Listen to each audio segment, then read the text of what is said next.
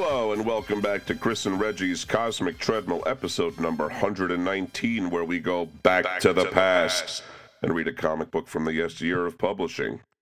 You can find us every Sunday on chrisandreggie.podbean.com or subscribe to us via iTunes, Stitcher, Podbean, Google Play, iHeartRadio, Spotify, and a WSND on your radio dial. All Tatooine radio, all the time. Ooh. Yeah. What do we got for him today, Chris? This week we are going to be looking at Star Wars Volume 1, Number 1, from way back in July 1977 cover date.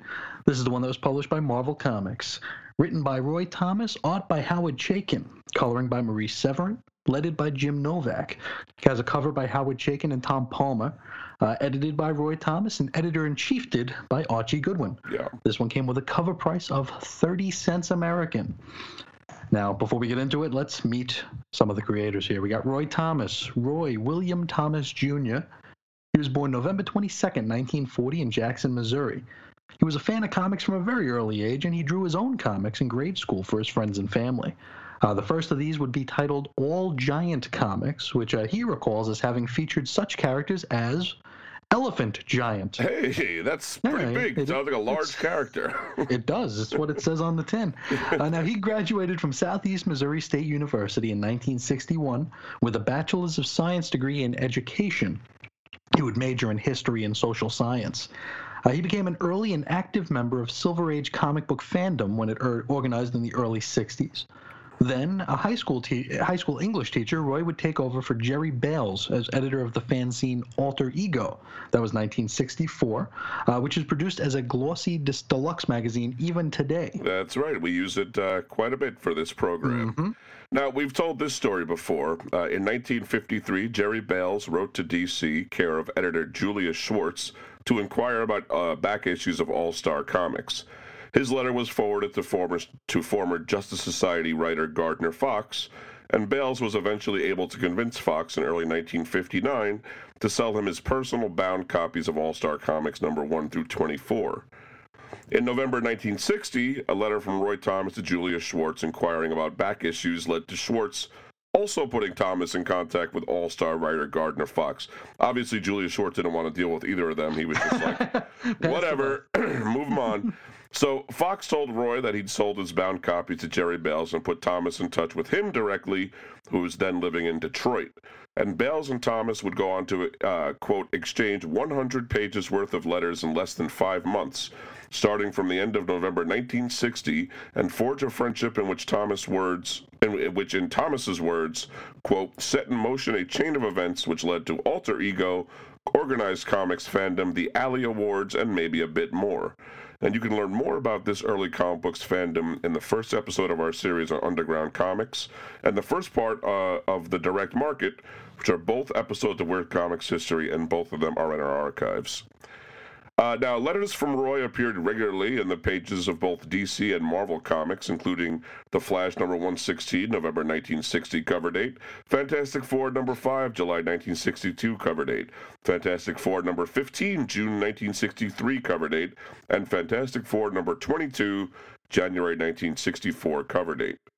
In 1965, Thomas moved to New York City to take a job at DC Comics as assistant to Mort Weisinger, who was the editor of the Superman titles. Roy told the Comics Journal in 1981 that he had just accepted a fellowship to study foreign relations at George Washington University when he received a letter from Weisinger, with whom he had exchanged 1 or 2 letters tops, he said, asking Thomas to become, quote, his assistant editor on a several-week trial basis. Sounds like a Weisinger request. Roy didn't do well under the famously cruel Weisinger. He continued, I would go home to my dingy little room at, coincidentally, the George Washington Hotel in Manhattan during that second week, and actually feeling tears well into my eyes at the ripe old age of 24. I just sat down one night at the hotel and I wrote Stan Lee a letter, not applying for a job or anything so mundane as that. I just said that I admired his work and would like to buy him a drink sometime. I feared he just might remember me from Alter Ego. In a 2005 interview with Alter Ego, Roy elaborated, I had already written a Jimmy Olsen script a few months before while still living and teaching in the St. Louis area. I worked for DC for 8 days in late June and very early July of 1965. Well, after reaching out to Stan would offer Roy a Marvel writing test, which he told the Jack Kirby Collector magazine in 1998, quote, was 4 Jack Kirby pages from Fantastic Four Annual number 2. Stan Lee had Saul Brodsky or someone take out the dialogue. It was just black and white. Other people like Denny O'Neil and Gary Friedrich took it, but soon afterwards we stopped using it. The next day, Thomas was at D.C. proofreading a Supergirl story when Marvel secretary Flo Steinberg called and asked Thomas to meet with Stan Lee during lunch, and that's where Thomas would agree to work for Marvel. He returned to D.C. to give indefinite notice to Weisinger, but Weisinger ordered him to leave immediately. And he was back at Marvel less than an hour after he first left, and he would have a Modeling with Millie assignment to do over that weekend. And it was Friday, so it was super quick moving. Yeah. Now, his employment was announced in the Bullpen Bulletin section of Fantastic Four number 47 that had a February 1966 cover date under the heading, How About That Department? Roy's a fan who made it. The Bullpen Bulletins in Fantastic Four number 61 had an April 1967 cover date. That one describes Thomas, quote, admitting that he gave up a scholarship to George Washington University just to write for Marvel. Which is a little roundabout way to say what really happened, but it works for the bullpen, works for the bulletin. It's honest enough. Sure. No, Roy reminisced about this to Alter Ego in 2005. He says, I was hired after taking the writer's test, and my first official job title at Marvel was staff writer. I wasn't hired as an editor or assistant editor. I was supposed to come in 40 hours a week and write scripts on staff. I sat at this corrugated metal desk with a typewriter in a small office with production manager Saul Brodsky and corresponding secretary Flo Steinberg. Everybody who came up to Marvel wound up there, and the phone was constantly ringing, with conversations going on all around me. Almost all at once, even though Stan proofed all the finished stories, he and Saul started having me check the corrections before they went out, and that would break up my concentration still further. And they kept asking me to do that, this or that, or questions like in which issue something happened, or Stan would come in and check something because I knew a lot about Marvel continuity up to that time. It quickly became apparent to them, too, that the staff writing thing wasn't working. And so Stan segued me over to being an editorial assistant, which immediately worked out better for all concerned. Now, up to this point, Stan Lee had been the sole writer for all Marvel comics, with his brother Larry Lieber pitching in where needed from time to time. Roy Thomas was the first writer hired by Stan to have staying power, even against veterans like Robert Bernstein, Ernie Hart, Leon Lazarus, and Don Rico, and talented newcomers like Steve Skeets and Denny O'Neil, who, by the way, was a fellow Missourian recommended to Stan by Roy Thomas himself. We think it's possible that Roy had stayed around for so long and gained a lot of favor because he writes the most like Stan Lee. We think all those guys, including Denny O'Neil, they gave it their best shot and gave a pretty good effort too. But Roy, it's almost seamless sometimes. You read those. Sure. When I read those Silver Age comics, I don't know sometimes where Stan Lee has left off and Roy Thomas has picked up. So that's a little conjecture, but that's just what we're thinking. Yeah. Anyway, Roy's Marvel debut was the story Whom Can I Turn To in Modeling with Millie number 44 with a December 1965 cover date. A production glitch left the logo and credits off the story, which results in it being left out of many of his bibliographies, but he says it's his first, and he's the guy to take his word for it. He's got no reason to lie about exactly, that. Yeah. It's exactly like he's working on the first, Iron Man story or something. Yeah. So, Thomas's first Marvel superhero scripting was My Life or Yours, the Iron Man feature in Tales of Suspense number 73, January 1966 cover date, from plots by Lee and Flo Steinberg. Roy suggests that Stan rewrote at least half of that first attempt.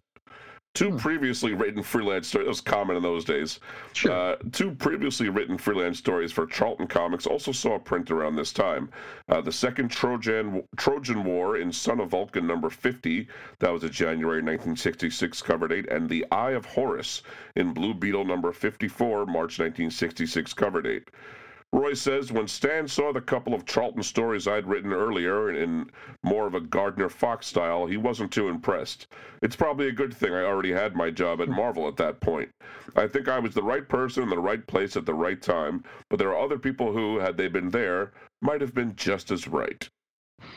Thomas would take on his first long-term Marvel title, which was Sergeant Fury and his Howling Commandos, starting with issue number 29, April 1966 cover date, and he continued through number 41, or April 1967 cover date, as well as the series 1966 annual that was Sergeant Fury Special number 2. He also began writing the title Uncanny X-Men, or what would become Uncanny X-Men, from issues 20 to 43, that was May 1966 through April 1968 cover dates, and he finally took over the Avengers, starting with issue number 35, December 1966 cover date, and he would continue there until 1972. This last run is especially revered for its strong continuity and characterization, which we come to expect from Roy Thomas in years to follow. Now, Roy wrote several Doctor Strange stories and Strange Tales, and when that title would just become Doctor Strange, he wrote the entire run. That's issues 169 through 183, June 1968 through November 1969 cover dates, with Gene Colan and Tom Palmer handling most of the art duties. Roy Thomas eloped in 1968, and when he returned to Marvel a day late, coming back from a comic book convention in St. Louis, production manager Sal Brodsky had reassigned Doctor Strange to newcomer Archie Goodwin.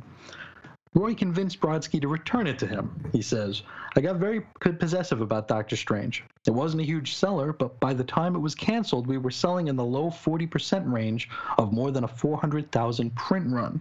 So it was actually selling a couple 100,000 copies. But at the time, you needed to sell even more." Which is amazing to consider. It really is, yeah. They would kill for that amount these days, for sure. Oh, boy. Now, Roy eventually did have a honeymoon in the Caribbean, where he scripted the wedding of Hank Pym and Janet Van Dyne during his honeymoon. Yeah. That would appear in the Avengers number 60, January 1969 cover date. So, he was feeling romantic. Let me write about a wedding. That's how you got the mood on. Roy left the Uncanny X-Men after issue number 43, but returned with issue number 55 with an April 1969 cover date when the series was on the verge of cancellation. His collaboration with artist Neal Adams through issue 63, with a December 1969 cover date, is considered a creative highlight, though the title was canceled with issue 66. Roy Thomas won the 1969 Alley Award that year for Best Writer, while Neal Adams and Tom Palmer netted 1969 Alley Awards for Best Pencil Artist and Best Inking Artist, respectively. And that is a little weird sliver of X-Men right there. I'm a little bit familiar with it. I think, didn't Arnold Drake write an issue in there, too? He did, yeah. It was unfortunately too late. Yeah, it was too late to rescue that series. Thomas, as I recall, though, it seemed to come out okay later on. But anyway, maybe. So Thomas and artist Barry Windsor Smith launched Conan the Barbarian in October 1970. Roy would go on to script hundreds of Conan titles in Marvel Comics and the black and white magazine Savage Tales and the Savage Sword of Conan the Barbarian. Thomas was the first person other than Stan Lee to receive a writer's credit for The Amazing Spider-Man, and he and artist Ross Andru launched the Spider-Man spin-off title Marvel Team-Up in March 1972. That same year, when Lee became Marvel's publisher, Thomas succeeded him as editor-in-chief, a young guy, too. Yeah. While continuing to script the flagship titles like Fantastic Four and Amazing Spider-Man.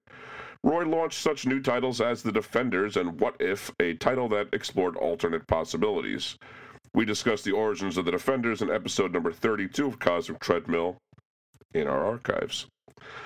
Roy was also indulged his love for Golden Age comics when he gave the World War II era team The Invaders their own series, beginning with Giant Size Invaders number 1 in 1975.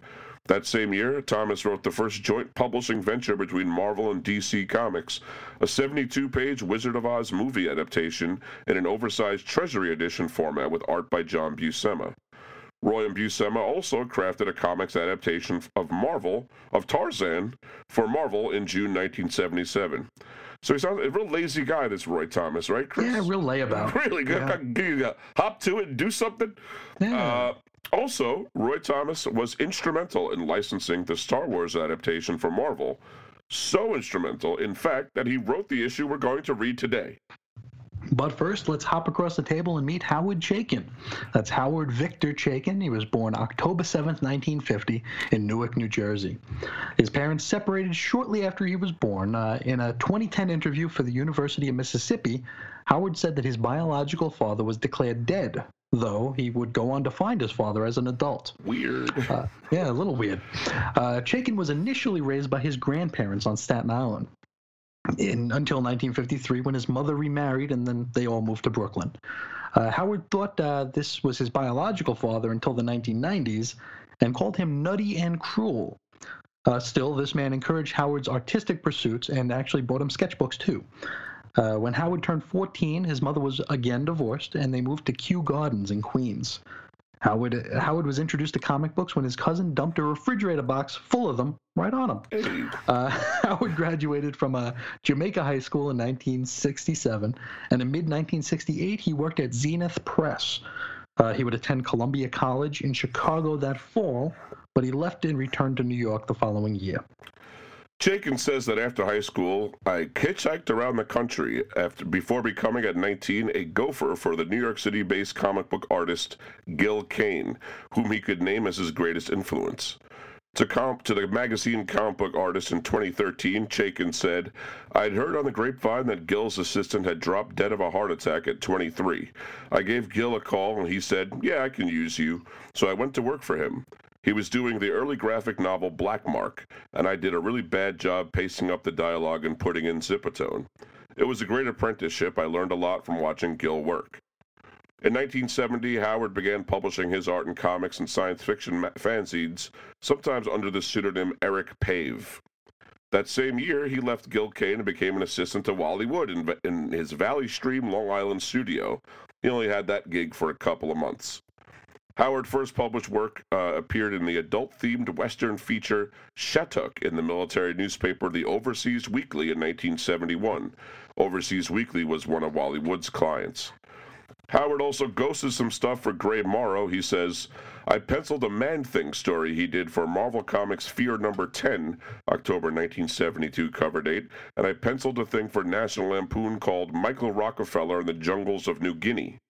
And so, Michael Clark Rockefeller was the fifth child of former New York Governor Nelson Rockefeller, who disappeared during an expedition in the Asmat region of southwestern New Guinea.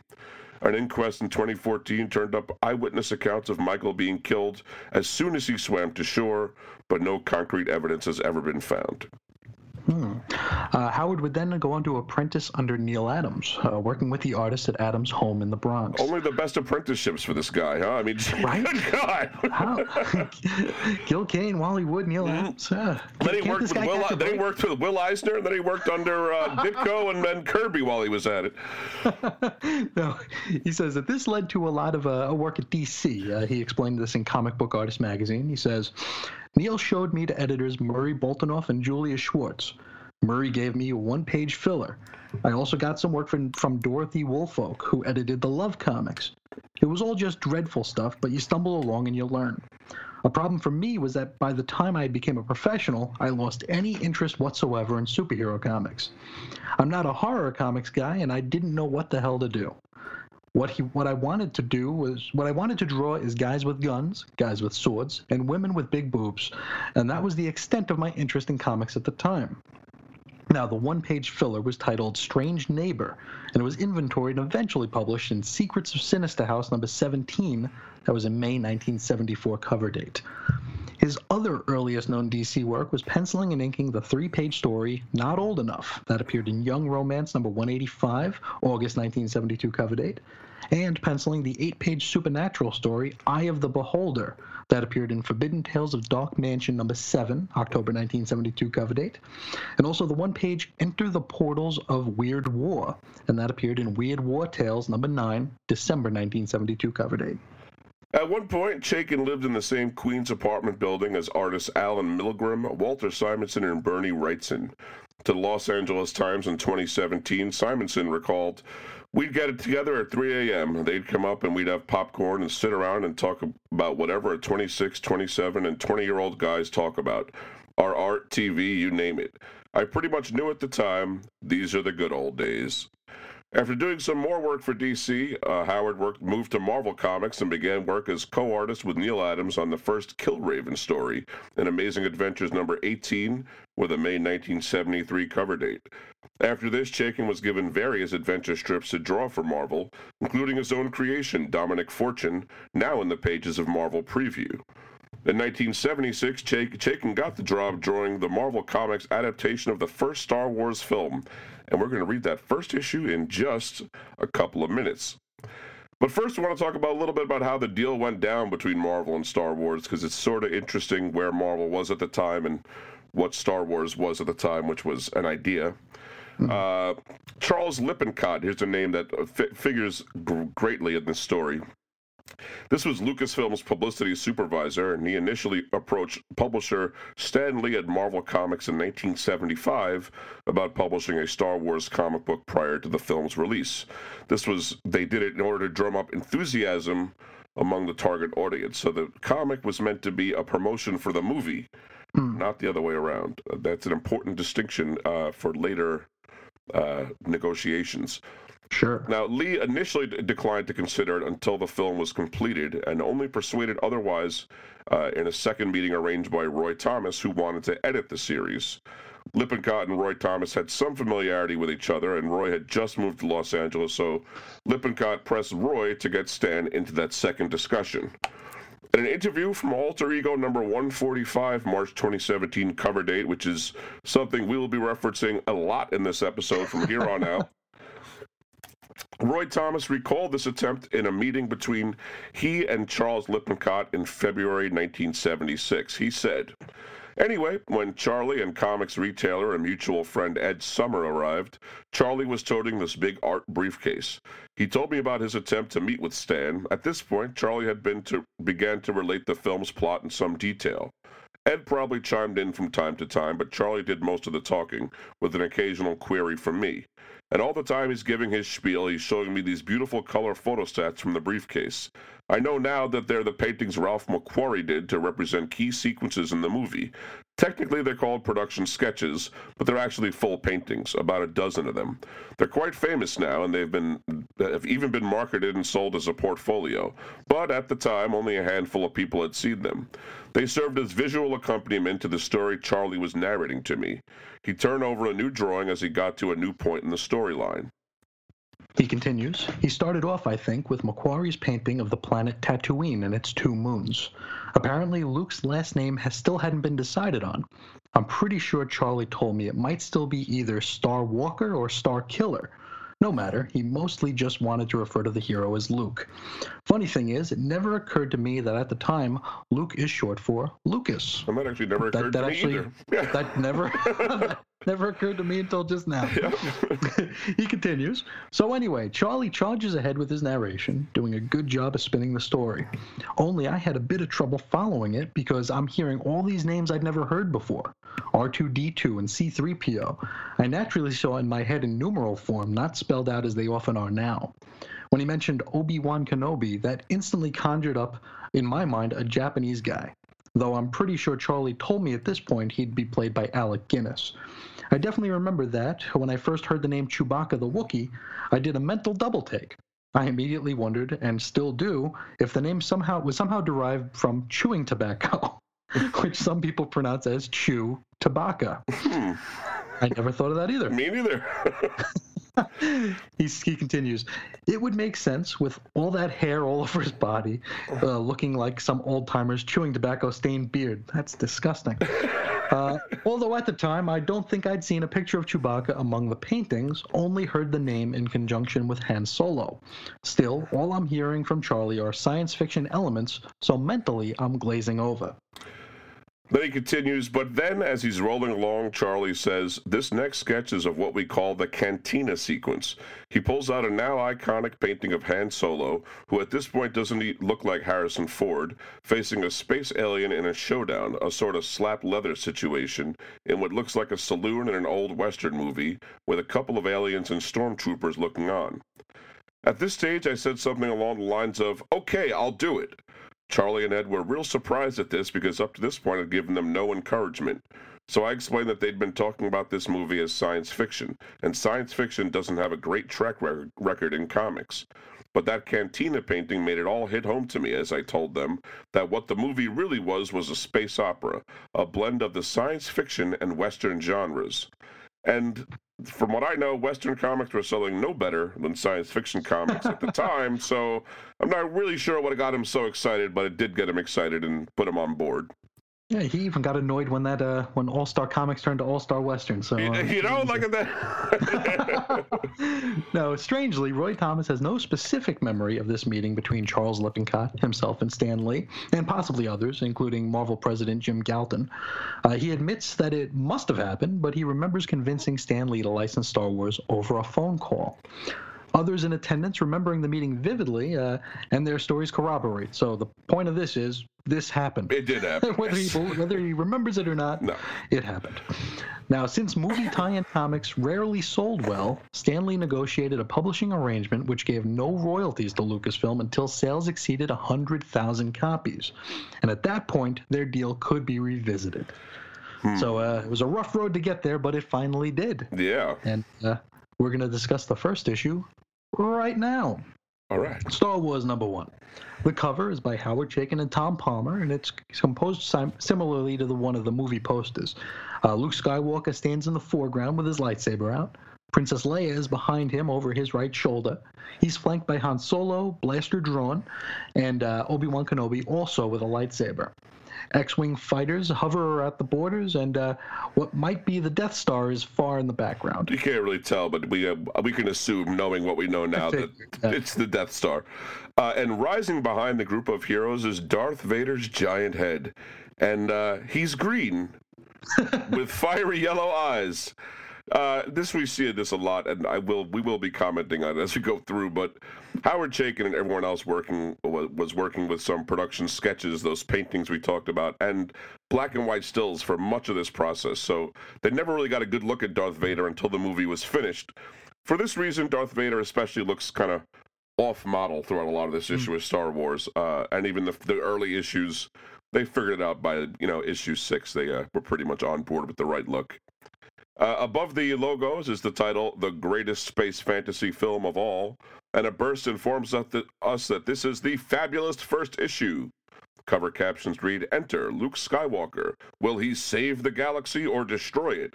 And Marvel's epic official adaptation of a film by George Lucas. Now, the opening splash panel shows a Star Destroyer blasting the back of some other spaceship into smithereens. And there's a whole lot of copy. Yeah, the captions read, It is a period of civil war in the galaxy. A brave alliance of underground freedom fighters has challenged this tyranny and oppression of the awesome galactic empire. To crush the rebellion once and for all, the Empire is constructing a sinister new battle station, powerful enough to destroy an entire planet. Its completion will spell certain doom for the champions of freedom. Striking from a fortress hidden among the billions of stars in the galaxy, rebel spaceships have won their first victory in a battle with the powerful Imperial Starfleet. The Empire fears that another defeat could bring 1,000 more solar systems into this rebellion, and Imperial control over the galaxy would be lost forever. Another caption reads, But this is the near future. At this moment, above the yellow planet Tatooine, a gigantic Imperial starship pursues a rebel spacecraft. Its deadly laser bolts disintegrate the smaller ship's main solar fin with a soul-searing shudder. Moments later, grappling rays have joined the two vessels, and suddenly the Imperial troops come pouring through a wide, gaping hole. I hate those soul-searing shudders, right? Those really the worst. They go right through your soul is the problem, really. Take forever to heal. So then some off-model stormtroopers do emerge from this smoking hole, and, well, we'll just assume this is the interior of a spaceship, just sort of a big red background. But the caption did tell us what was happening. So stormtroopers are firing blasters everywhere, taking out some rebels, and the rebels are also firing back. Yeah, C-3PO and R2-D2 are just sort of standing around in the chaos. Caption reads, Amid this chaos, it is strange, perhaps, to focus not upon the humans on both sides who live and violently die, but upon a pair of robots, designated C-3PO and R2-D2. And I apologize ahead of time for the voice I'm going to give C-3PO. This is madness, R2. R2-D2 beeps 3 times. Yes, R2, I suppose you're right. We should flee this way, down the corridor. The two droids hustle down the hallway while things explode around them, and C-3PO complains the entire time, of course. That's what he does. We cut to the surface of the desert planet Tatooine, where Luke Skywalker stands outside his land speeder. He's peering into the sky with some binoculars. Below, on the death-white wasteland, which is the planet Tatooine, a bright sparkle in the morning sky catches a watchful eye. Luke Skywalker lowers his macro binoculars, standing transfixed for a moment. Then he leaps nimbly into the nearby recently repaired land speeder and aims the craft toward the distant town of Anchorhead. At this point, I'm wondering, do we really need pictures in this comic? No, this might be one we can just read the captions and just Right? that will be done, really. Back onto that wounded starship, we have Darth Vader, and he's having some polite conversation with a rebel soldier with his hand around the guy's throat. Yes, a stormtrooper says, Lord Vader, the ship's information retrieval system has been wiped clean. Then this rebel will tell us what we need to know. Where is the data you intercepted? "We're on a diplomatic mission." Liar! Where are those information tapes? You mean my learn to speak Spanish while you sleep program? Or That's exactly the learn to quit information I smoking? need. Yeah, I need that. No, Darth Vader snaps the guy's neck before he can even answer.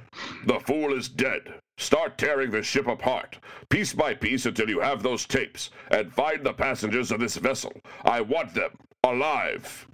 Well, so long as nobody goes around snapping their necks, they should be all right. Yeah, right? really, Mister. I want them alive. You're the one, yeah. Now, meanwhile, not far too distant here, we have an unknown girl kneeling before R2-D2 while C-3PO complains about it. Now, this unknown girl is, of course, Princess Leia. Right, we know that now. Caption reads, "The unknown girl who kneels by the smaller robot is probably beautiful by human standards, but 3PO, being a robot himself, takes scant notice of her, and the next moment she is gone, as if she were part of the thickening haze." Well, R2, what are we going to do? We'll be sent to the spice mines of Kessel, or even, wait, where are you going?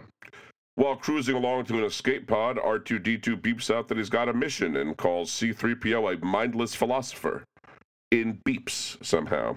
I didn't know we understood. I didn't know we spoke that. No, they somehow. They shove off in the escape pod despite C-3PO's protests. And back on the ship, Princess Leia is caught by a stormtrooper and taken to Darth Vader. We jump back to Anchorhead, Tatooine. Luke is cruising into town like a bat out of hell. His land speeder makes a scree, despite the fact that it's hovering off the ground. Maybe he needs his shocks checked. I don't really understand what could be Maybe. screeching on it. Yeah, we need a mechanic in here. Now, Luke walks into, we're going to say that this is the cantina, though it doesn't quite look like the one from the movie. But there are people milling about. Yeah, it's something's going on here. So two of friends of Luke sit at a table with a snow globe on it, where it looks like it, and also it looks like maybe some AA batteries. That's hard to say. If we didn't know any better, I would swear these guys were doing drugs. See, just because they have all this weird paraphernalia on the table. Paraphernalia. I don't know. A guy called Fixer goes, "Hey, Cammy, did I hear a young noise blast through here?" Cammy replies, "It was Wormy on another rampage, Fixer." Oh, well, I'm glad you cleared that up. That explains everything. And what language was that, ma'am? So Luke says, "Shape it up, you two. Biggs!" A dark-haired fellow with a goatee is wearing a cape. He approaches Luke, and they grasp at each other warmly. "When did you get back?" This is Biggs, and he goes, "Just now. Thought you'd be here. Certainly didn't expect you to be out working." Classic Biggs. Right? "Hey, what happened? Didn't you get your commission?" Nah, Howard Chaykin takes forever on those dang things. Hey! Oh, Biggs replies, why, of course I got it. Signed aboard the Rand Ecliptic last week. First mate Biggs Darklighter at your service." Wait! I almost forgot! There's a battle going on right here at our system. Come and take a look. "Not again. Forget it." Oh, this is Fixer. I'm sorry. "Not again. Forget it, Biggs. He's always..." No, I mean it. Come on. Biggs and Luke head outside, and Biggs peers into the sky with Luke's binoculars. Or, what are they, macro binoculars? Sure, why not? Up there, can you see? "That's no battle, hotshot. They're just sitting there. Probably a freighter tanker refueling." But there was a lot of firing earlier. "I keep telling you, Wormy, the rebellion's a long way from here. I doubt if the Empire could even fight to keep this system. Believe me, Luke, this planet is a big hunk of nothing. And my parents are lame and my teachers are losers too. I never asked to be born. That's, Meanwhile, back out in space, right above planet Tatooine, in fact, Princess Leia is being hustled right over to Lord Vader. Lord Vader, I should have known. Only you could be so bold.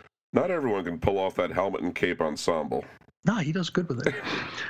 Well, the Imperial Senate will not sit still for this. When they hear you've attacked a diplomatic... Don't play games with me, Your Highness. This ship passed directly through a restricted system. Several transmissions were beamed to the ship by spies, who are now unfortunately dead. I want to know what happened to those data tapes. I don't know what you're talking about. Do you mean that Best of CCR cassette she borrowed like 10 years ago? Because she lost it, dude. Sorry. Nah, she's probably lent it out again. Probably just said she lost it. She still has it. Probably. I'm a member of the Imperial Senate on a diplomatic mission to... You're part of the Rebel Alliance and a traitor. Hey, she could be all things to everybody. That's she could right, be that too, right? She's a modern woman. Yeah. Now, an Imperial officer suggests to Darth Vader that he kill Princess Leia, but he says he needs her to find the Rebel fortress. He's got no problem vaporizing her ship, however. Vaporize the ship. Don't leave anything. Then inform her father and the Senate that all aboard were killed.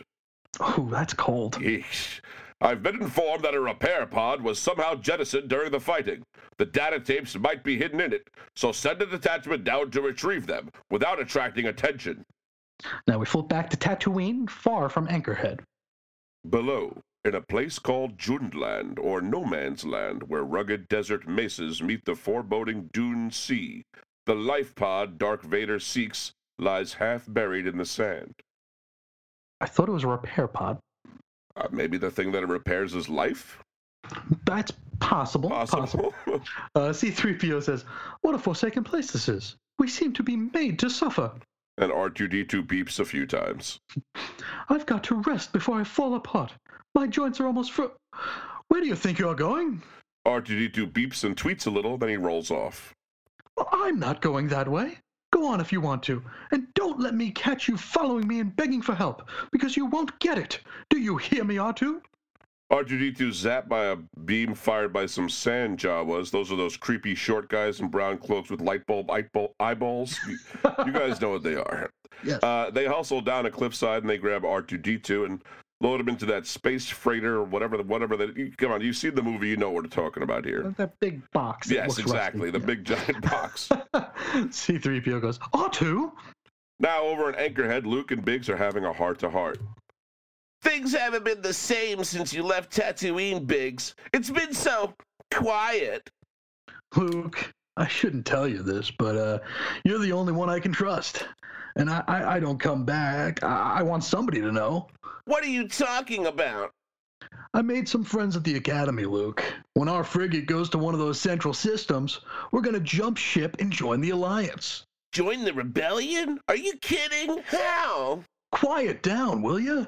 My friend has a friend on Bastine who might help us make contact. You're crazy. You could wander around forever trying to find them. I know it's a long shot, but I'm not going to wait for the Empire to draft me into service. This rebellion is spreading, and I want to be on the side I believe in. And I'm stuck here on Tatooine. Sure, Luke. Let's make this conversation all about you. Really? Right? Biggs continues, I thought you were going to go to the Academy next turn. Get off this rock. Not likely. My uncle needs me here for just one more season. I can't leave him now. What good is all your uncle's work if he ends up merely a tenant soon, slaving away for greater glory of the Empire? Well, I've got to go. I'm leaving in the morning. Then I guess I won't see you. Maybe someday. I'll keep a lookout. Take care of yourself, Biggs. You'll always be the best friend I've got. Now, for some reason, I feel like this might have just doomed him to a gruesome death. Something weird about that, yeah. And no matter. Probably means nothing. Now, over in a soulless Imperial conference room somewhere in the galaxy, we have some soulless Imperial officers having a conference. Yes, Commander Ted says, I tell you, Darth Vader has gone too far. This Sith Lord sent by the Emperor will be our undoing. The Rebel Alliance is more dangerous than you realize. Admiral Mati, easy for me to say, says, dangerous to your Starfleet, Commander Tag. Not to this battle station. You're a fool, Admiral Motti. The rebellion will continue to gain support of the Imperial Senate as long as... Then an older, severe-looking guy enters the room with Darth Vader being around him there. This is behind him, yeah. This is Grand Moff Tarkin, and he's a pretty big deal in the Empire. And Darth Vader looks like a mailbox in this film. I don't know. Oh, boy. So Tarkin goes... How do I do a German accent again? Hello, this very good. The Imperial Senate is not longer of concern to us, gentlemen. I have just received word that the Emperor has dissolved the council permanently. The last remnants of the old republic have been swept away. The regional governors now have direct control over their territories. Impossible. How will the Emperor maintain control without the bureaucracy? Especially without having properly filled out the forms, Yeah, right? triplicate, as I understand it. You got to do I it. think that's right. Now, Tarkin explains that fear will control the people of the galaxy. Fear of this nearly complete battle station, that is. And Admiral Monty is especially proud of it. Any attack made against the station will, by the rebels, be a useless gesture, no matter what technical data they've obtained. This battle station is now the ultimate power in the universe. Don't become too proud of this technological terror you've created, Admiral Motti. But he told him not to get cocky. That's somebody else. Don't try to frighten us with your sorcerer's ways, Lord Vader. Your sad devotion to that ancient religion hasn't helped you conjure up these stolen data tapes or enabled you to find the rebels' hidden fortress. Why I have to laugh. Can't breathe. And this is that scene where Darth Vader's applying some of that old ethereal force power to Admiral Motti's windpipe. Basically, if you don't know what the Force is, which would be amazing to me, it's telekinesis. That's all it is. So Grand Moff Tarkin tells Darth Vader to knock it off and let's get serious here, and says that Vader will find the Rebel fortress in time for the battle station to be complete. Then the Empire will wipe him out on the inaugural test run. So that'll be a nice opening day celebration type of event. You cut the ribbon, you blow up the thing. Exactly. Everyone's having a good time. Back on Tatooine, C-3PO and R2-D2 are being transported elsewhere on the planet for sale. Come on, you know the scene in the movie that's about to happen. Yes. Though in this instance, he's there with his aunt and uncle. Yeah, his Aunt Beru says, Luke, tell your Uncle Owen that if he gets a translator, to be sure it speaks Bocce.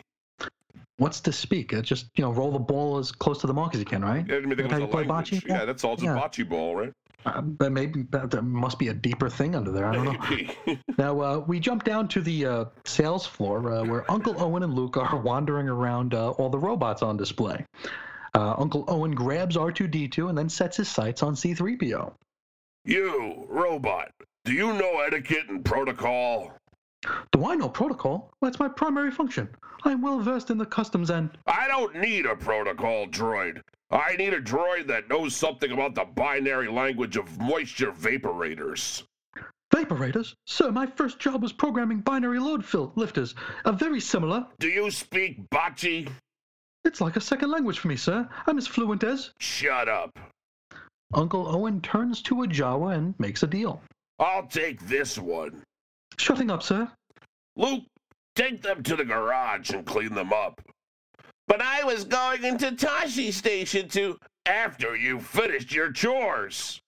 I think Luke didn't ask to be born either. Come on. Really? Oh, it's his uncle, though. What are you going to do? Now, he has no say in the matter, I think. Now, fiddling with R2-D2, Luke notices something sprawling out of it. Uncle Owen, this R2 unit has a bad motivator. Look! If I might say so, sir, this R2 unit is a top condition. A real bargain. Well, then we'll take it. As a replacement. I'll take care of the Jawas. Luke, run along. Wow, if cleaning up the robots in the garage takes that little effort, I mean, it's a wonder that Luke even complained about it to begin with, right? Well, this is Luke Skywalker work we're talking about. We never saw a moment he couldn't complain about, so. Maybe he could have used a motivator. Like Tony Robbins, right? Yeah. Luke heads off with the new droid, C-3PO, acting like a snippy jerk as usual. Back at the farm, we have Luke fiddling with that R2 unit and whining. It just isn't fair. Biggs is right. I'll never get out of here.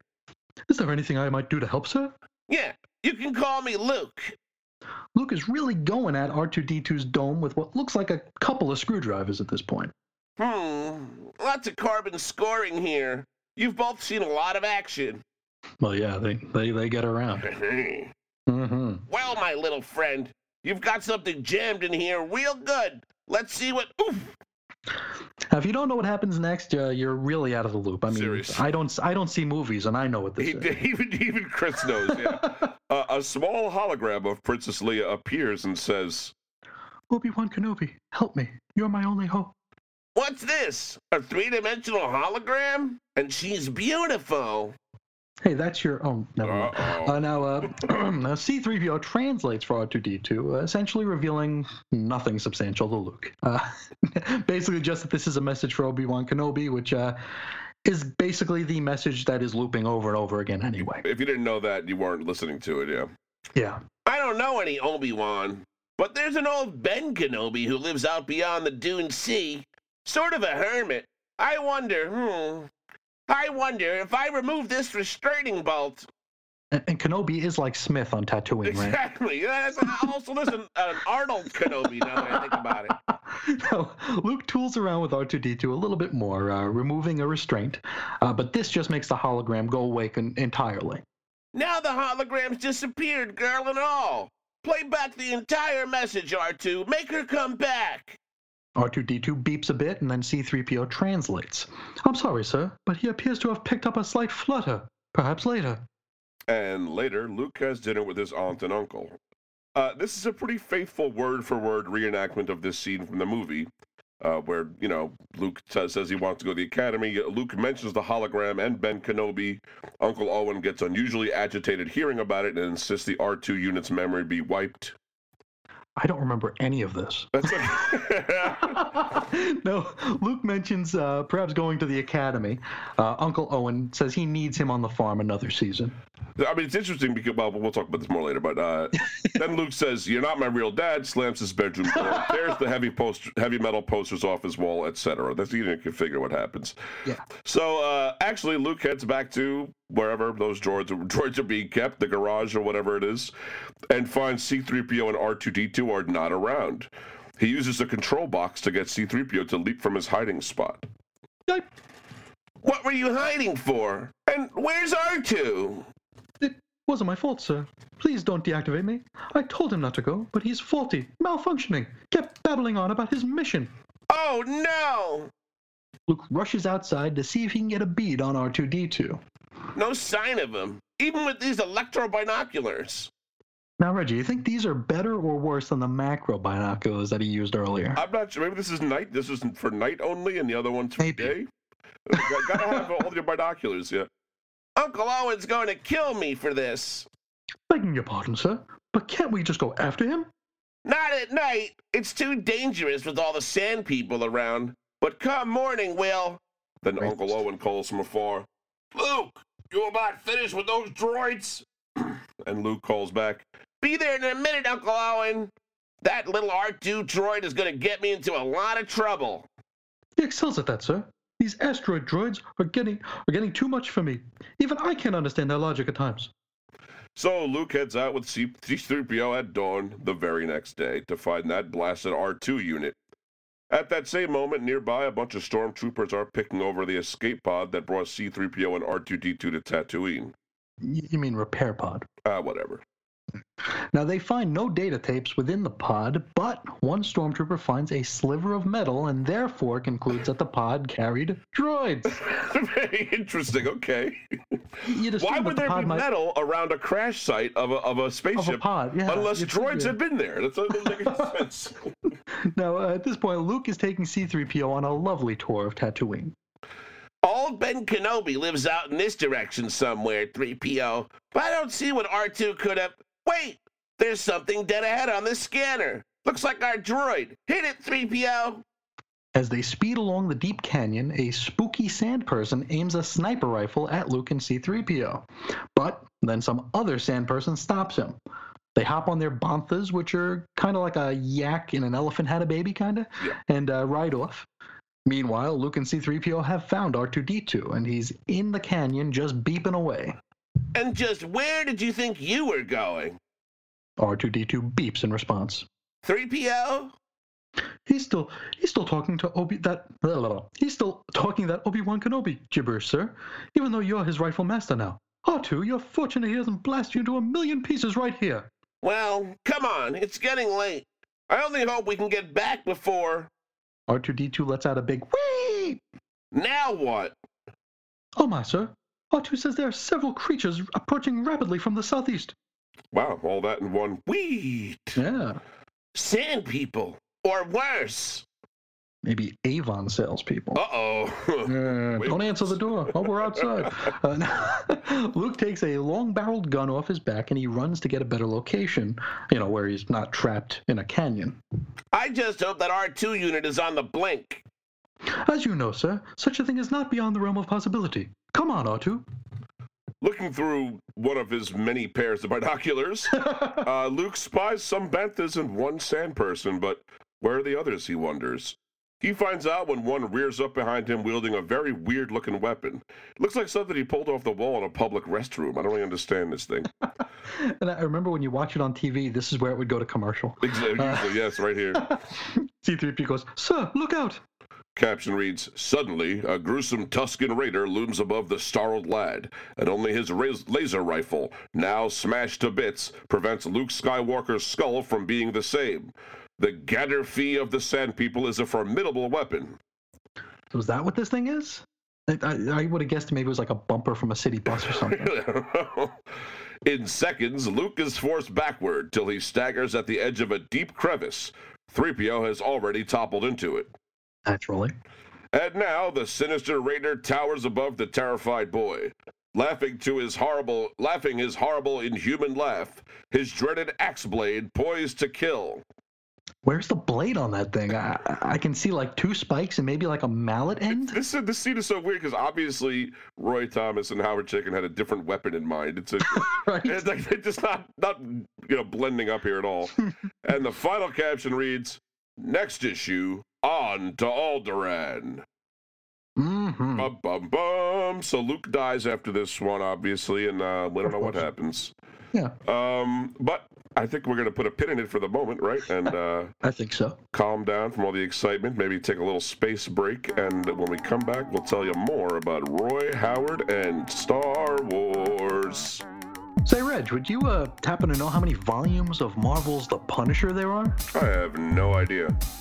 Well, if you had the CLZ app on your phone, you could find out with a swipe, and you would know that... Wait, that can't be right. There are 12 volumes of The Punisher? A neat dozen volumes, everybody. Wow. CLZ.com gave us access to try out the app. Not sponsored or otherwise partnered with them. We're just sharing the good news about this great app for collectors, specifically of comic books, but of course they go into all types of things. Absolutely. We do the comics here, but you can also catalog your movies, books, music, games, a whole bunch of stuff that you might collect. You can track with the CLZ app. So it's an app for your phone or tablet, and it syncs with a web-based desktop app through their cloud. So you load all your titles in on your phone, or if you're out in the wild doing your digging and you find some titles that you want to put on your wish list or whatever, you can go back and manage that on your desktop through either a web-based, browser-based portal, whatever you want to call it, or a desktop-based app. Absolutely, and you could even use your device to scan barcodes to add titles to your collection and to your wish list. And it works on most barcodes, and what's really cool is that it actually works right side up, upside down, and through comic bags. So if you've got 20,000 comics, you don't got to take them all out of the bag to add them to your library. Yeah, those readers can be kind of jittery sometimes, so that's definitely a huge factor.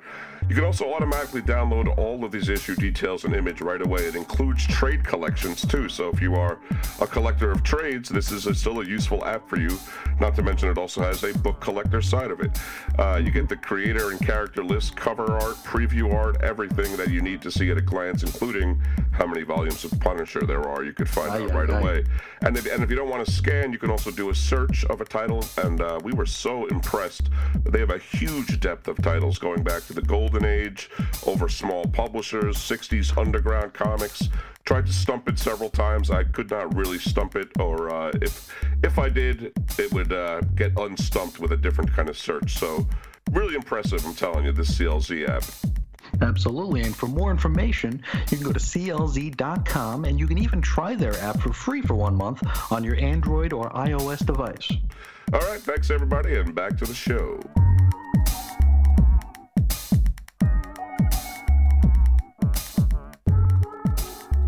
Hey folks, welcome back to a galaxy far away in a time, long time ago, something like that. I messed it up because I don't really know what I'm talking about, but we are talking about Star Wars, the first volume from Marvel Comics. And what you think of that issue, Chris? I thought it was pretty neat. Yeah. I'd actually never read it before. Me neither. Yeah, it just seemed like one of those things I never needed to read because I had seen the movie, and Right. I never really crossed the streams, as a lot of people know. But I thought it was pretty neat.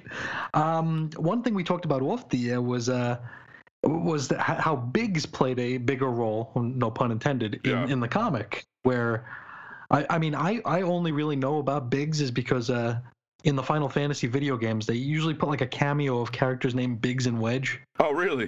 Which is a reference to Star Wars, of course. And that's the only reason I even connect Biggs to Star Wars, because he's only in the movie there to get blown up. Yeah, he dies at the end. Spoilers for anyone who hasn't seen Star Wars. At the Death Star, yeah. But it's interesting because and we're going to talk a little bit about it as we go into it, but the scenes that had Biggs Darklighter in them were cut at a very late stage. But they had already obviously written and drawn them, and it really makes Luke Skywalker character way different. Sure. Instead of being a loner, that just is, you get the impression in the movie the way it is. It's just him, his aunt, and his uncle on Tatooine, and he's just he wants to get out of there because he's got no friends, he's got no life. Nothing but for him. Yeah. This is a different thing. He's got a group where he's got Fixer and Gracie or whatever the heck her name was, and Biggs and stuff. Biggs, yeah. So it makes him a whole different character. I definitely played him up on the super whiny side. But I wonder if that's how he was intended in the movie, because he was, like I said, had some sort of a social life and stuff like that. Sure. That's very interesting. I thought also this was a very well broken down issue.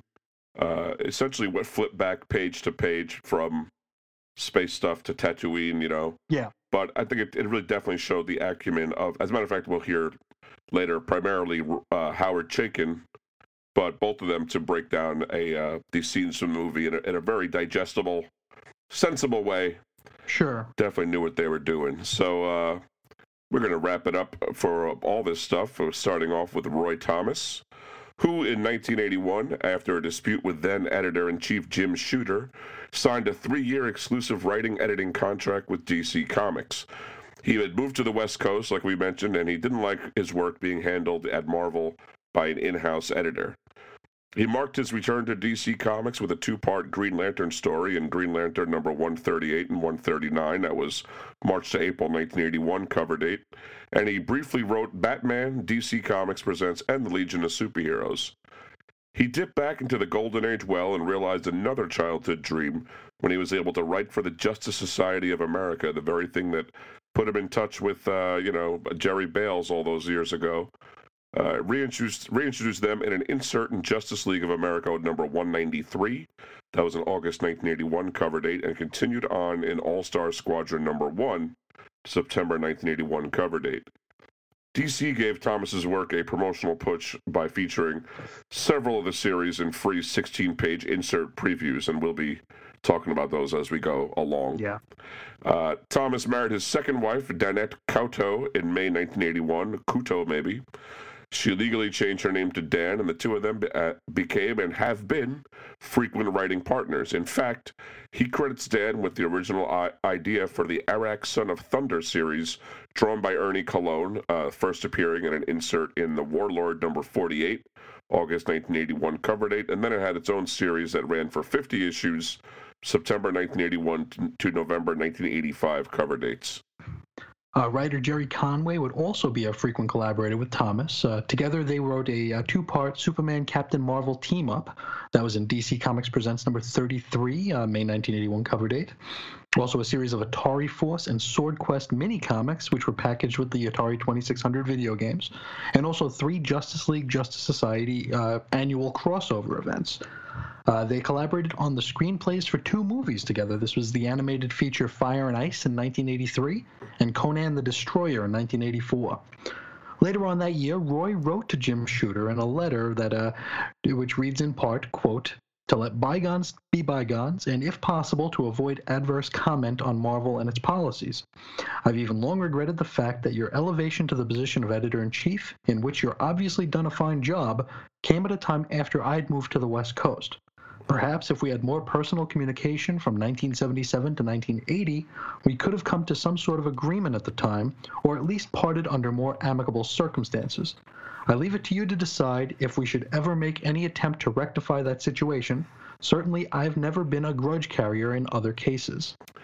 So while Jim Shooter mulled that over, Roy and Scott Shaw created Captain Carrot and his amazing Zoo crew, who debuted in an insert in New Teen Titans number 16 with a February 1982 cover date, and then ran for 20 issues from 1982 to 1983, and which I liked very much as a little boy. Roy wrote issues 288 to 300 of Wonder Woman. That was February 1982 to February 1983 cover dates. Issue 300 was co-written with Dan Thomas, who, as Roy pointed out to Alter Ego in 1999, became the first woman to ever to receive scripting credit on the world's foremost superheroine. In 1983, Thomas and artist Jerry Ordway created Infinity Inc., a group composed of the JSA's children, the characters debuting in All-Star Squadron number 25, September 1983 cover date. Infinity Inc. ran for 53 issues, cover dated March 1984 to June 1988, and Thomas also wrote several limited series for DC, including America vs. the Justice Society, that had 4 issues, January through April 1985 cover dates, Johnny Thunder, a.k.a. Thunderbolt, that ran for 4 issues, February through August 1985 cover dates, Shazam, The New Beginning, 4 issues, April through July 1987 cover dates, Crimson Avenger 4, that had 4 issues, June through September 1988 cover date, and 2 issues of DC Challenge, that was number 9, July 1986 cover date, and Phase 12.3, October 1986 cover date. That was the one where they, kind of mashed it all together. Exactly. Each creative team handed it off, and they couldn't quite end it on a 12. They had to end it on a 4-part 12th issue. That by the end, no one was really buying. But anyway. No. Roy also contributed to the series Secret Origins when Golden Age characters were being profiled, and he did do the bios for Superman and Batman. Yeah, they launched that volume with the Golden Age Superman, yeah. Now, Roy's letter to Jim Shooter over at Marvel must have assuaged any hard feelings, because by 1986, he'd begun writing for Marvel's New Universe line. This would begin with Spitfire and the Troubleshooters number 5, February 1987 cover date. He then embarked on a multi-issue run of Night Mask, which was co-scripted by his wife, Dan Thomas, beginning with issue number 6, April 1987 cover date. He'd go on to script titles starring Doctor Strange, Thor, The Avengers West Coast, and Conan.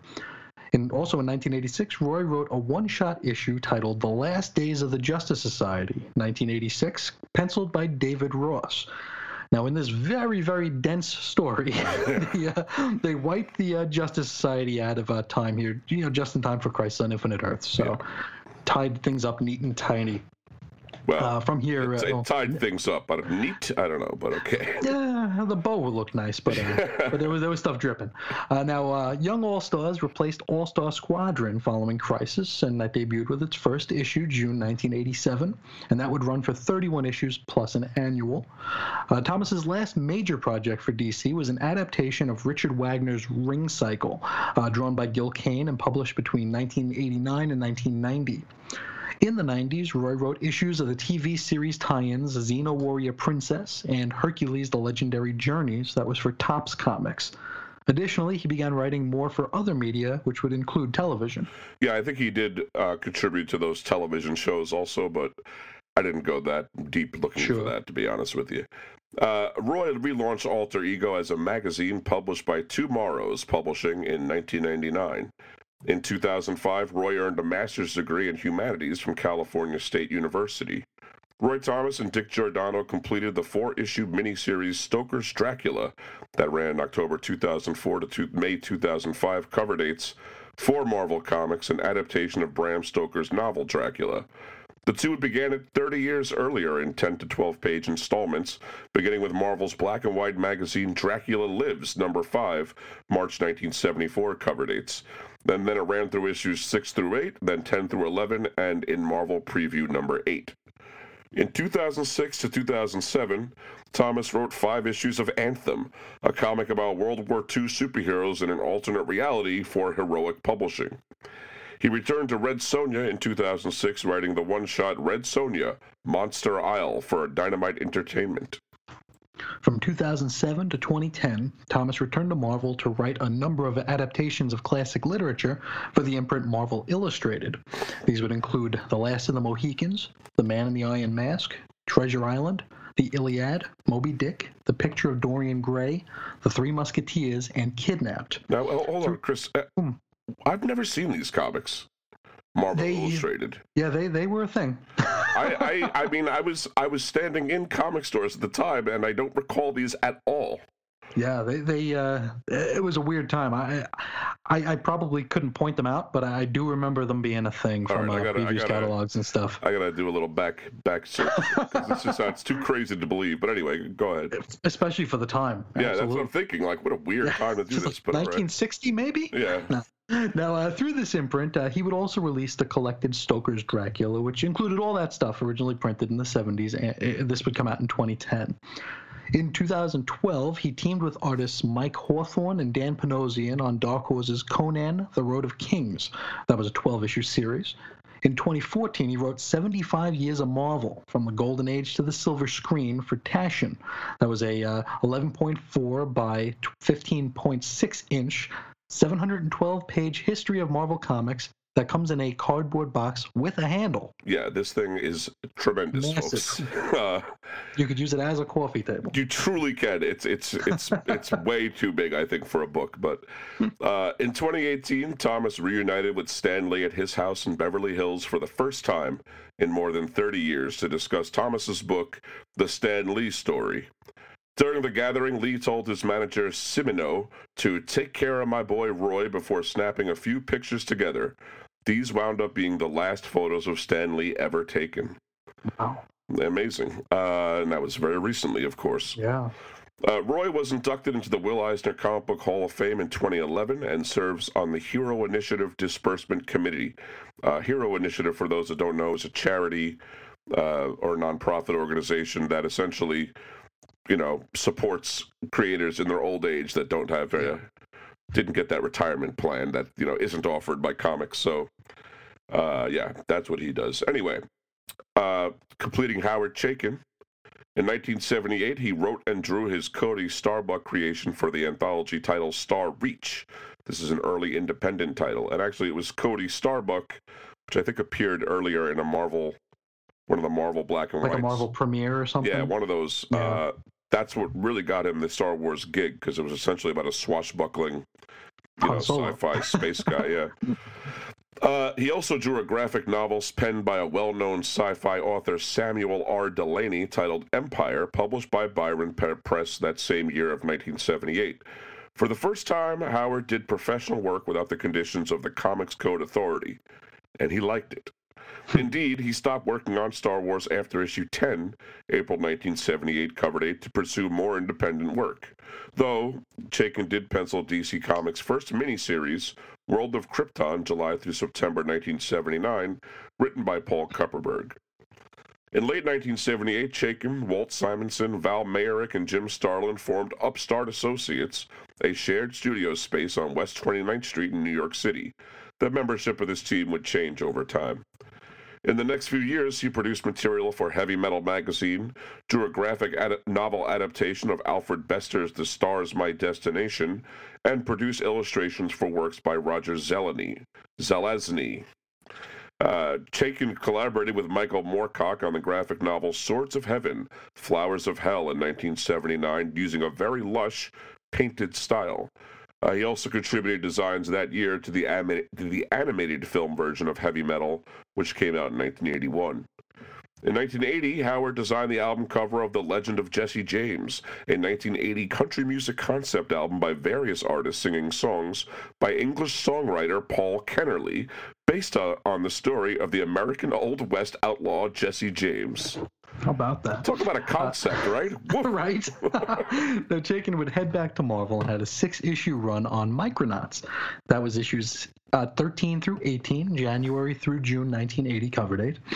He'd go back to Cody Starbuck with a story in Heavy Metal between May and September 1981 in the same art style that he'd used on Swords of Heaven, Flowers of Hell. In 1983, Chaykin launched American Flag. This came out from First Comics. Perhaps the work most associated with him, it's a story about a dystopian future full of political satire. This would run for 50 issues, cover dates October 1983 through March 1988. After the first 26 issues of American Flag, Chaykin started work on new projects. His involvement in his original run of the series was that of writer for 29 issues, interior artist for issues 1 through 12 and 14 through 26, and then cover artist for issues 1 through 33. He'd returned to full art and writing duties for the American Flag Special One-Shot in 1986. And in 1987, a 4-issue run was released. Then the title was canceled and relaunched as Howard Chaykin's American Flag, and that would run 12 issues, all written by Howard. So you are right to be confused if you're collecting. But the first of those new projects that he had quit to work on was a revamp of The Shadow in a 4-issue miniseries from DC Comics in 1986. Chaykin produced a 2-volume noir fantasy graphic novel with a jazz soundtrack, Time Squared, The Epiphany and Time Squared, The Satisfaction of Black Mariah in 1986 and 1987, respectively. In 1987, Chaykin described plans for a 3rd volume, saying, "It's probably going to be grossly different from the first 2 because I'm taking things in another direction. I want to do a story that is both very funny and at the same time very, very ugly. Really nasty and unpleasant because, frankly, it's the place to do that sort of thing." It was planned for 1988, but that 3rd volume has never been released. In 2008, Howard said, "To tell you the truth, my first interest would be to do another Times Squared, because that was a very personal product for me. It's a fantasia of my family's story." Before returning to American Flag, Chaykin revamped another DC Comics property with Black Hawk, published in 1988. That job was well in the can already, however, because in 1987, Chaykin, with Alan Moore and Frank Miller, refused to work for the company after DC proposed a system of labeling comics for violent or sexual content. Speaking of which, now, the same year the Black Hawk miniseries came out, Chaykin's Black Kiss, a 12-issue series published by Vortex Comics, was about a sex-obsessed vampires in Hollywood, was released. It was very explicit, very, very explicit, and also gross. So there's that. Now, though Black Kiss shipped sealed in an adults-only clear plastic bag, its content drew much criticism. This did not stop it from selling well enough for Chaykin to describe it as, quote, probably on a per-page basis, the most profitable book I've ever done. Wow. I guess that's saying something, isn't it? Hey. Now, Chaykin would return to DC in 1990 to write the 3-issue miniseries Twilight. This was drawn by Jose Luis Garcia Lopez. While he was there, he revamped some of DC's Silver Age science fiction heroes, such as Tommy Tomorrow and Space Cabbie. In 1990 through 91, he co-wrote the miniseries Fafnir? You got me, man. Fafnir. Fafnir and Gray Mouser with John Francis Moore for Epic Comics.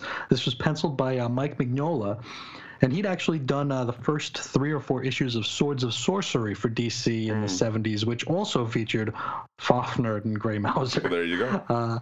Now, Howard had collaborated with John and Mike before in the 70s on Iron Wolf. This is Fires of the Revolution, a series of chapters published by DC Comics in the anthology Weird Worlds. And these were ultimately collected in a one-shot, which was cover dated March 1987. Chaykin wrote and illustrated Midnight Men for Marvel's Epic imprint in 1993. He co-created and co-designed Firearm for Malibu Comics that same year. He then, with several colleagues, formed the creator-owned Bravura imprint from Malibu at that same place. For them, Chaykin created the 4-issue miniseries Power and Glory in 1994. Then in 1996, DC's Helix imprint published Cyberella, a cyberpunk dystopia written by Chaykin and drawn by Don Cameron. He wrote several Elseworld stories for DC Comics, including Batman Dark Allegiances, which he wrote and drew in 1996. Howard was the executive script consultant for the 1990-91 Flash television series on CBS, and later worked on action-adventure programs such as Viper, Earth Final Conflict, and Mutant X. 3 shows I do not remember at all. Mutant X was tenuously tied to Marvel. It sounds like it. But it was. I never saw it, but it looked real bad. Yeah, this is 90s. I think I was probably in college at the time. Chaykin returned to comics and co-wrote with David Tishman the 3-issue miniseries Pulp Fantastic for Vertigo, art by Rick Berchet, February through April 2000 cover dates. Chaykin co-wrote American Century with David Tishman for Vertigo, 27 issues, May 2001 to October 2003 cover dates. This was imagined as a post-war pulp adventure strip inspired by the likes of Terry and the Pirates and EC Comics war stories created by Harvey Kurtzman. His next work was Mighty Love, a 96-page original graphic novel, which was published by DC Comics in 2004, and was described as "You've got mail with superpowers." Wow. This would contain his first art since the 1990s. It sounds horrible. I mean, well, how do they greenlit? Good Lord. Is Meg Ryan in it? I guess, maybe. Am I thinking of the right movie? I don't know. Now, that year, Chaykin and Tishman would revamp The Challenge of the Unknown in a 6-issue miniseries for DC, as well as writing a miniseries about gangster vampires called Bite Club that came out from Vertigo. They also wrote Barnum, In Secret Service to the USA. This is a graphic novel in which real-life showman P.T. Barnum comes to the aid of the U.S. government. That came out in 2005 from Vertigo. Also in 2005, Chaykin produced the 6-part City of Tomorrow, a DC Wildstorm production involving a futuristic city populated by gangster robots. Also that same year, he wrote the 4-issue miniseries Legend, which updated the character Hugo Danner for Wildstorm. Also in that year, Howard illustrated 24 College Avenue. This is a story serialized online in 54 chapters for ESPN.com's Page 2 section. ESPN.com columnist Jim Capel wrote the text, which was accompanied by a single panel of Chaykin's art. Yeah, this was not well received by many, including one reader who wrote, ESPN's 24 College Ave, what a complete joke. What were the people at ESPN.com thinking? This series, if you can call it that, is filled with just about every stereotype in the book. Not only is there a civil engineering student from Tunisia with radical views named Ahmed Muhammad, there is also the token black guy named Keenan Hill, who so happens to play linebacker on the football team. I cannot believe this actually made the final cutting board for Page 2. If this contrived force-fed concept makes it through 3 times a week schedule throughout the school year, I will be really surprised. The geniuses at ESPN have done it again, and they always wonder why people are so critical about their network and how much it has fallen off. Sounds like he just didn't get the satire of it, man. Probably. I couldn't tell you thing one about it. Yeah, who knows. Chaykin began working on Hawkgirl, penciling with Walter Simonson writing, starting with issue number 50, May 2006 cover date. At issue 56, he stopped drawing the series mainly to get time to work on Marvel's Blade with Mark Guggenheim, although he continued to draw Hawkgirl covers for a few issues. Later that year, DC released Guy Gardner, Collateral Damage, a 2-issue series written and drawn by Chaykin. After Blade was canceled with issue 12, he penciled Punisher, Volume 7, number 50, October 2007, Wolverine, Volume 3, 56 to 61, October 2007 to March 2008 cover dates, Punisher War Journal, Volume 2, number 16 through 24, April 2006 to December 2008 cover dates, and an issue of Immortal Iron Fist, which would have been somewhere in there, let's say. Yeah. Chaykin illustrated the 2008 Marvel Max comic War is Hell, The First Flight of the Phantom Eagle, scripted by Garth Ennis. He wrote Supreme Power, Volume 3, Issues 1 through 12, September 2008 through July 2009 for Marvel. Also in 2009, he wrote and penciled Dominic Fortune. That was another Marvel Max series. In 2010, he wrote Die Hard Year One, which is a comic about John McClane from the Die Hard series of movies for Boom Studios. In June 2010, Marvel began publishing a Rawhide Kid miniseries drawn by Chaykin and written by Ron Zimmerman. Chaykin wrote and drew the Avengers 1959 5-issue miniseries that ran from December 2011 to March 2012. Now, this was a story spun out of the New Avengers series. Chaykin helmed a reboot of the science fiction character Buck Rogers. This came out from Hermes Press beginning in August 2013 and was collected in trade in 2014. In 2017, he produced the 6-issue miniseries The Divided States of Hysteria for Image Comics. And he's currently writing and drawing the title Hey Kids Comics, also for Image. Like Roy Thomas, Howard also serves on the disbursement committee for the Hero Initiative program, and he received an Inkpot Award back in 1977. Another real lazy guy, this Chaykin, right? huh? Yeah, Goodness. these guys just sitting on their hands all the time. He's only writing like 6 to 10 books a year for good, plus drawing one. Right. Now, we're going to talk a little bit about Star Wars. This apparently was a very popular movie, Chris. I didn't know this. I think I heard that somewhere. Yeah. Star Wars was released in theaters in the United States on May 25th, 1977. That was a limited release, though. Star Wars was originally slated for release in Christmas 1976. However, production delays pushed the release to summer 1977, which actually timed it to 3 months after the on-sale date of the Marvel series debut, which was by design. Like we said, 20th Century Fox, the studio, hoped that the comic book would promote the movie, not the other way around, remember. An original cut of the film included scenes with Biggs Darklighter, as shown in the first issue of the comic, and editor Richard Chew explained the rationale behind removing these scenes as a narrative decision. He said, "In the first 5 minutes, we were hitting everybody with more information than they could handle. There were too many storylines to keep straight, the robots and the Princess, Vader, Luke, so we simplified it by taking out Luke and Biggs." Or Luke and Biggs, those scenes. George Lucas in the studio obviously agreed with this idea. Mm-hmm. In February 1977, Lucas screened an early cut of the film for Fox executives, several director friends, along with Roy Thomas and Howard Chaykin, and some of the other comic book professionals. Everyone but Steven Spielberg hated it. In contrast, days later, the same cut was screened for 20th Century Fox studio executives, and they loved it. Producer Gareth Wiggin told Lucas, "This is the greatest film I've ever seen," and he cried during the screening. Wow. How about that? George Lucas was shocked at this response, having never gotten such positive feedback from executives ever before. I mean, it's like the reverse of every other story you've ever heard in movies. It's true. The executives hated it, they chopped it to bits, and no one believed in it, and then they, the people loved it. But anyway, in that same interview with Alter Ego that we will be quoting from now until the end of time, Roy Thomas recalls his reaction to this rough cut a little more kindly. He says, "It started with a crawl of words moving up the screen that was copied from the old Flash Gordon serials of the 30s, since they had been George's original inspiration. Only thing is, this wasn't the same crawl the audience would see in May. Not that George necessarily knew that then. It had entirely different wording, and did not start with or contain the phrase, 'a long time ago in a galaxy far, far away.' It told the movie's backstory just as it was written in the screenplay Howard and I had. And of course, it's on the first page of the first issue of the comic, word for word." He continues, "After the crawl, of course, came that wonderful, breathtaking opening with the spaceship entering the screen from the top and then being pursued by another one. The very first scene set the pace for the whole movie. It put the audience in the right frame of mind for what they were going to see. For, as everyone knows now, but almost nobody was prepared for then, the second spaceship would just keep coming, keep filling the screen, dwarfing the first ship and all of our preconceptions about how big a spaceship could be.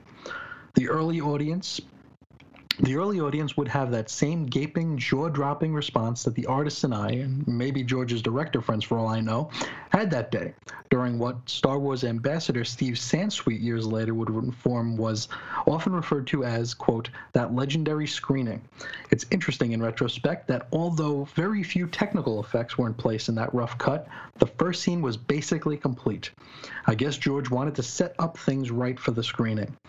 It would be even more effective on a bigger screen, of course. We saw it on a more or less standard-size home movie screen, maybe bigger. The fight aboard the boarded ship was mostly in good shape, except that there were no ray blasts coming out of the weapons that were fired. Instead of a ray of light, there were just hand-drawn arrows coming out of people's guns, placeholders to tell the special effects people where the ray blast should go. That got us in the mood to accept the lack of special effects in what followed. I remember being struck when Darth Vader enters the end of that scene by his resemblance to Dr. Doom. Not that that hadn't occurred to all of us long before. But I wasn't prepared for what came next. When Vader spoke, well, there was no James Earl Jones voiceover yet. Just actor David Prowse saying his lines in what I guess was a heavy Scottish accent as filtered through a heavy gas mask. In other words, I couldn't understand a single word of what he said. Luckily, I knew the gist of it from the screenplay. As the movie moved along, I noticed a scene from early in the screenplay between Luke and some of his buddies on Tatooine, one of whom was Biggs Darklighter, had been cut. Of course, that scene appeared in the first issue of the comic going on sale any day, and Marvel would be raked over the coals by a couple of unsophisticated letter writers who knew from nothing about how far movies or comic books had to be prepared in advance.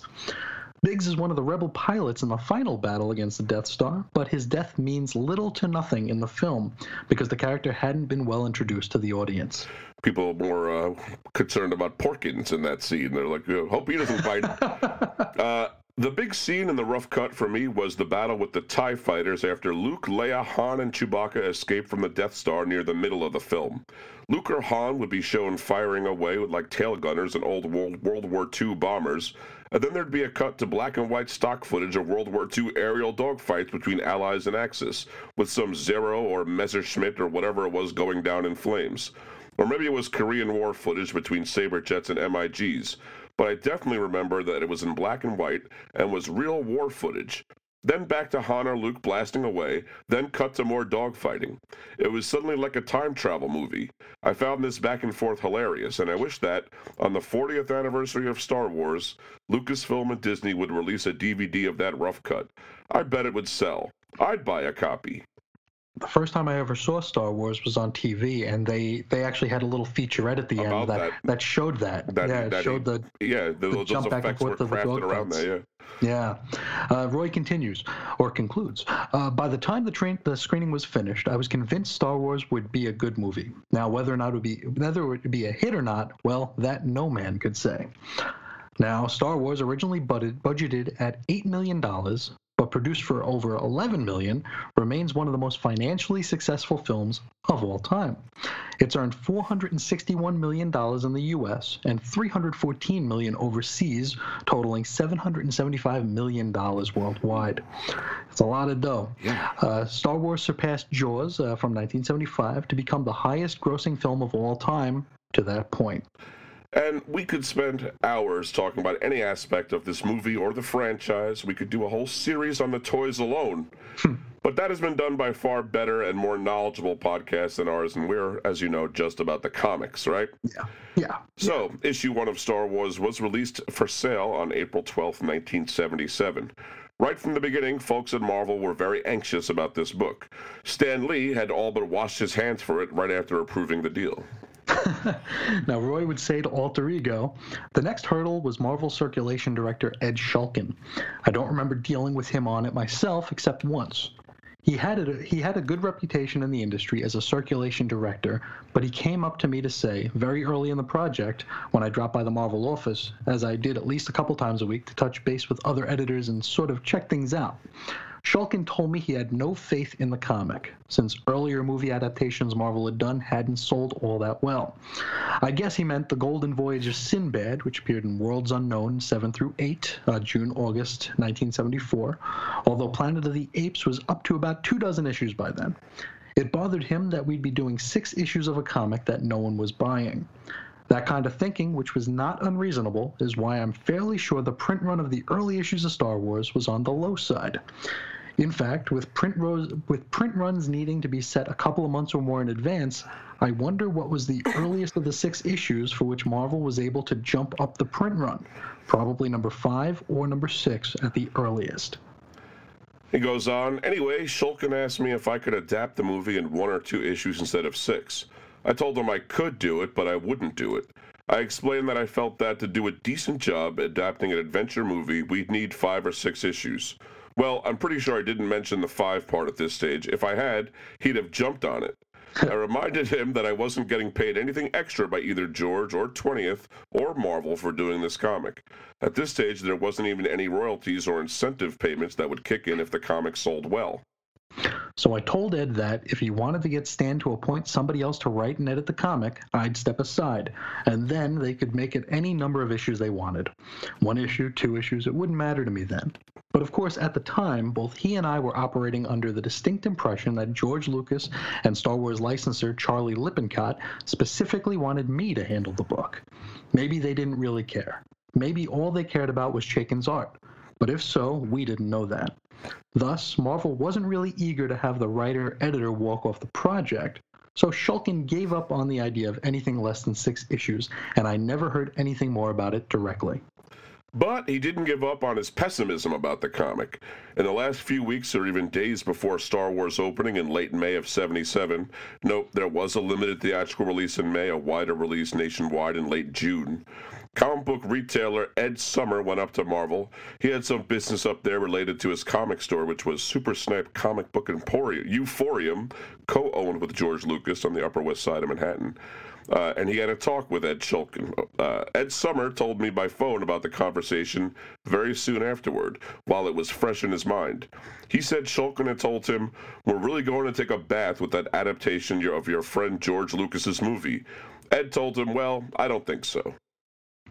Yeah, Marvel took a bath, all right. A bath in money. Ed Shulkin was a smart guy, no question. But who knew Star Wars would be such a huge hit? I certainly didn't. I didn't champion Star Wars because I wanted to harness myself and Marvel in a huge hit. I just thought it would be fun to adapt this space opera movie. Now, according to Roy, Shulkin complained that the returns on the first issue were huge, somewhere around 57%. Which would actually have been somewhat low in those newsstand days. Yes, I think he was just busting chops, as we like to say. Probably.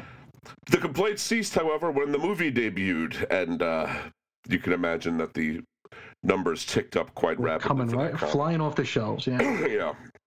Jim Shooter goes into much more detail on his blog, jimshooter.com, first explaining that Marvel sales were, at the time, very poor. He says, the prevailing wisdom at the time said science fiction doesn't sell. Adapting movies with the hokey title Star Wars seemed like folly to most. What sold, said the prevailing wisdom, were male superheroes and male-dominated groups, especially the marquee stars like Spider-Man or the Fantastic Four.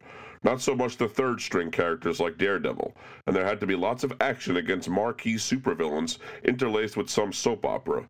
That was about it. That's what the kids in Fudge, Nebraska wanted. Period. The great proponents of prevailing wisdom were Marv Wolfman and Len Wein.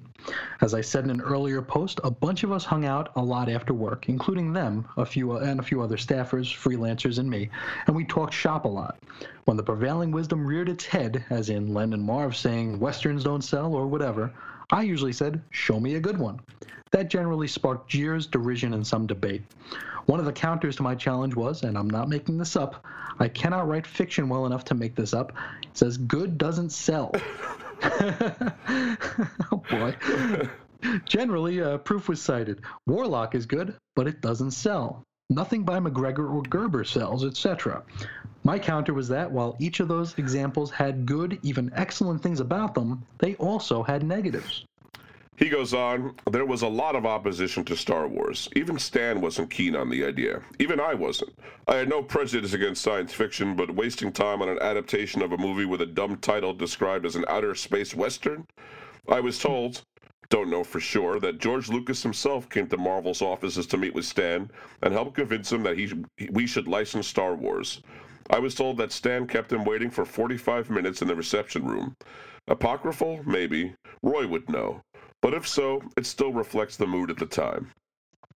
I don't know how Roy got it done. I was just the associate editor and not privy to much of the wrangling that went on. But Roy got the deal done and we published Star Wars. The first 2 issues of our 6-issue adaptation came out in advance of the movie. Driven by the advanced marketing for the movie, sales were very good. Then, about the time the 3rd issue shipped, the movie was released. Sales made the jump to hyperspace. Star Wars the movie stayed in theaters forever, it seemed. Not since the Beatles had I seen a cultural phenomenon of such power. The comic sold and sold and sold. We reprinted the adaptation in every possible format. They all sold and sold and sold. In the most conservative terms, it was inarguable that the success of the Star Wars comics was a significant factor in Marvel's survival through a couple of very difficult years, 1977 and 1978. Yeah, and for what it's worth, this single comic series made Archie Goodwin's 18-month tenure as Marvel's editor-in-chief a big success, despite the rest of the line suffering the same scheduled delays and sales problems as always. But consider that it was, a huge time for Archie. Yeah. The only downside for Marvel is that the agreed-upon 100,000 copy sales quota that was quickly surpassed, allowing Lippincott to renegotiate their royalty agreements from a very strong position. Original stories began appearing as of issue number 7, January 1978, by the same creative team of Roy Thomas and Howard Chaykin. Writer Archie Goodwin and artist Carmine Infantino took over the series as of number 11, a May 1978 cover date. Yeah, and if you're familiar with any of these early books here, you might recognize a green rabbit on the cover of the book, or even in the book, of course. Now, unlike today, Lucasfilm didn't keep an intensely strict watch on the expanded universe being created in the comics and other media, books and whatever. In fact, that practice may have begun specifically due to what we're about to tell you about. Possibly, yeah. Jaxxon, Jaxxon, a 6-foot-tall green humanoid rabbit smuggler, appeared in issue 8 of Star Wars. That's February 1978 cover date, and he featured prominently in that story arc. Now, it's the kind of character that could work in a comic book, but would never work in a movie because, Jaxxon is a giant green bunny, right? A cartoon bunny, too, not even like a realistic bunny head. Yeah, for sure. Roy Thomas told of it to Alter Ego. He said, after the movie came out, I had 1 or 2 further meetings with George Lucas. First, I was told I couldn't use Darth Vader in any way, shape, or form. Also, I couldn't do anything with any romance between Luke and Leia, something that was at least implied in the first film. I wasn't told, not even a hint, that they were brother and sister, though I suppose George knew at that point. Next, I asked Charlie if I could do something with the Clone Wars, which are referred to at one point in the screenplay, but I was told, no, we might want to do something with that someday. Well, it took them a few decades, but they finally did. Shows I could recognize a good idea when I spotted it. He continues, I wouldn't for a second deny that George was entirely within his rights to do what he wanted with his concept, but my interest in being part of the Star Wars team was diminishing by the moment, since the comic book was now the stump of a tail on a very large and growing dog. So for the second story arc, I met with George at his office and got the approval to do what I described as a kind of Magnificent Seven storyline starring Han and Chewie. A samurai kind of movie for a samurai kind of comic. The Magnificent Seven is a 1960 Western remake of the 1954 Japanese film Seven Samurai starring Yul Brynner. Right, he's in the Magnificent Seven, not the Japanese movie. Anyway, sometime after they'd seen Star Wars number 8 or maybe 9, probably in photocopy form, Charlie called and told me that George thought the story was too close to the Magnificent Seven. Well, maybe it was. It was kind of an in-joke thing. I even called one of our 7 the Star Killer Kid, and I had named and asked Howard to model the lead villain after mad artist Sergio Aragonés. I had a Don Quixote-type character in there, too. Still, I'd basically written the story I told George I was going to write, and if they didn't like it, well, that storyline would be over in an issue or two, and we'd be moving on to another. Charlie, over the phone, informed me that George really didn't like the Green Bunny character. He felt it was just too humorous or cartoony or something. I forget the exact words, but that was the gist of it. Myself, I didn't see that much difference between the Green Bunny and Chewbacca the Wookiee. Sure, Jackson did look like a rabbit, or at least a Bugs Bunny version of one. The Wookiee is an alien that looks like a giant teddy bear, though admittedly, Jackson was more cartoony. It was about at this point in the conversation with Charlie complaining to me about both these things that even though the Green Bunny would be out of the series after number 10, I decided on the spur of the moment, and I immediately told Charlie this, that after number 10 I'd be leaving the book. He seemed quite surprised. I guess he expected me to come to heel because naturally I wouldn't want to lose the plum of writing the Star Wars comic. But with no royalties at stake, I saw it as just another comic book, and one that had become much less fun one to write. I told Charlie I was honored to have been part of the Star Wars team up to this point, but that I was out as of issue 10. In fact, it was probably after that conversation with Charlie that I actually had Don Glut dialogue all or part of number 10 from my plot. Archie Goodwin took over both Star Wars comic writing assignments. Roy had also begun writing short, young, adult-targeted stories for the magazine Pizzazz. That was a book Marvel put out. Yep. Maybe he had more of a feel of it than I did. Certainly, he was much more amenable to working with Lucasfilm the way they wanted things handled. I think it was a win-win situation all around. The funny thing is, Archie clearly liked Chakins and my Green Bunny because he used them a few issues later in a story Walt Simonson drew. Archie used them. He's even on one cover. I guess nobody told him that George hated the character. I understand that word came back immediately from the Lucas people that Jackson was never again to be used. The Green Bunny was verboten. Now, Jackson would appear only in issues 8 through 11 and then 16 of the original series. And we'll put a pin in the Green Bunny for the rest of this episode. Not literally, but, there's more to say. Maybe literally. Some other day. Poor Green Bunny. Back to the comics, a 6-issue adaptation of the 1980 sequel film, The Empire Strikes Back, by Goodwin and artists Al Williamson and Carlos Garzón, appeared in issues 39 to 44, September 1980 to February 1981 cover dates. Williamson was offered the Empire Strikes Back adaptation upon Lucasfilm's specific request, as George Lucas appreciated Williamson's work for EC Comics and on the Flash Gordon comic strip. The Empire adaptation appeared in three other formats: as a magazine, Marvel Super Special number 16, an oversized tabloid edition, Marvel Special Edition featuring Star Wars, The Empire Strikes Back, and as a paperback book.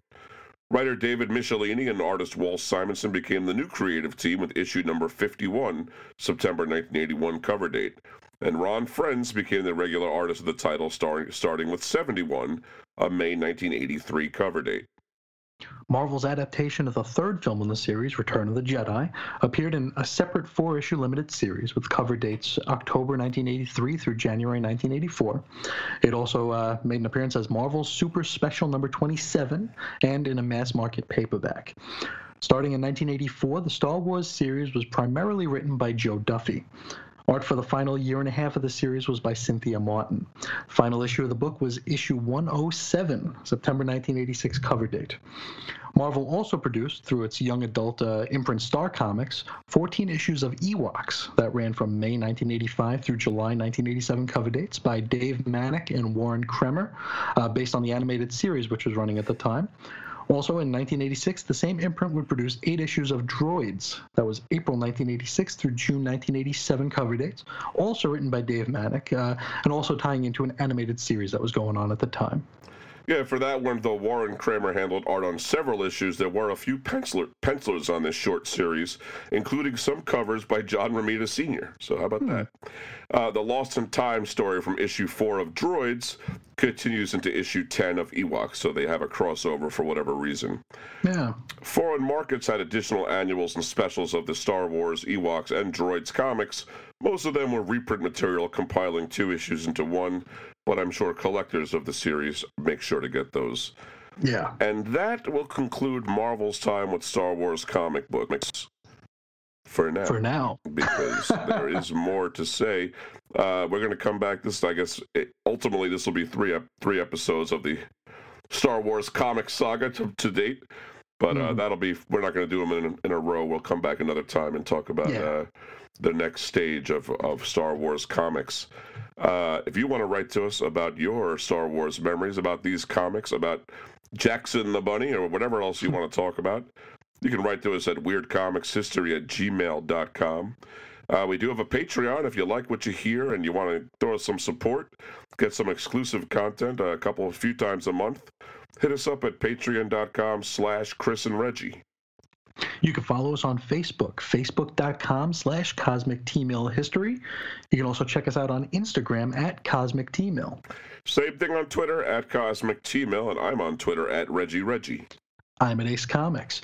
You can check out our weekly writings of newer DC comics at WeirdScienceDCComics.com. Also some classic stuff running there as well. Yeah, all kinds of crazy things. And over at Chris's personal blog, you can read a different DC comic being reviewed every single day of the week. It's at ChrisIsOnInfiniteEarths.com. And boy, you've been throwing out some Reggie bait there lately, huh? You got some of the Silver Age. You got this Lois Lane out there. I saw a little bit of Wendy and Willie. Oh, goodness, God. I ran to that one. So you got to check it out, folks. He's got a great breakdown, pictures from the comic, ads, everything. Next best thing to read in the comic at ChrisIsOnInfiniteEarths.com. Thank you. You can check out the show site, weirdcomicshistory.blogspot.com. You'll be able to find our show notes there, our links, our images, our even the episodes. You can find them there, too. A chronological listing of all of our shows, including the just concluded Young Animal Gathering. That's right. 19 parts, 30 hours of discussion on Young Animal, whether anybody wanted it or not. I wouldn't listen to it all at once. It's kind of an up and down emotional ride. It's but while you're over there at our site, if you are so inclined, if you're looking to do some Christmas shopping, please check out and click the banner for 80tees.com, where you can go and find some wonderful T-shirts of all types of varieties, not just from things having to do with the 1980s. They really do have a bunch. So if you're a T-shirt kind of person, that's a good place to check out. Absolutely. They even have the ugly sweaters for Christmas. So there's a lot of neat stuff there to check out. And also you could check out our friends over at CLZ.com. You heard us talking about them during the break.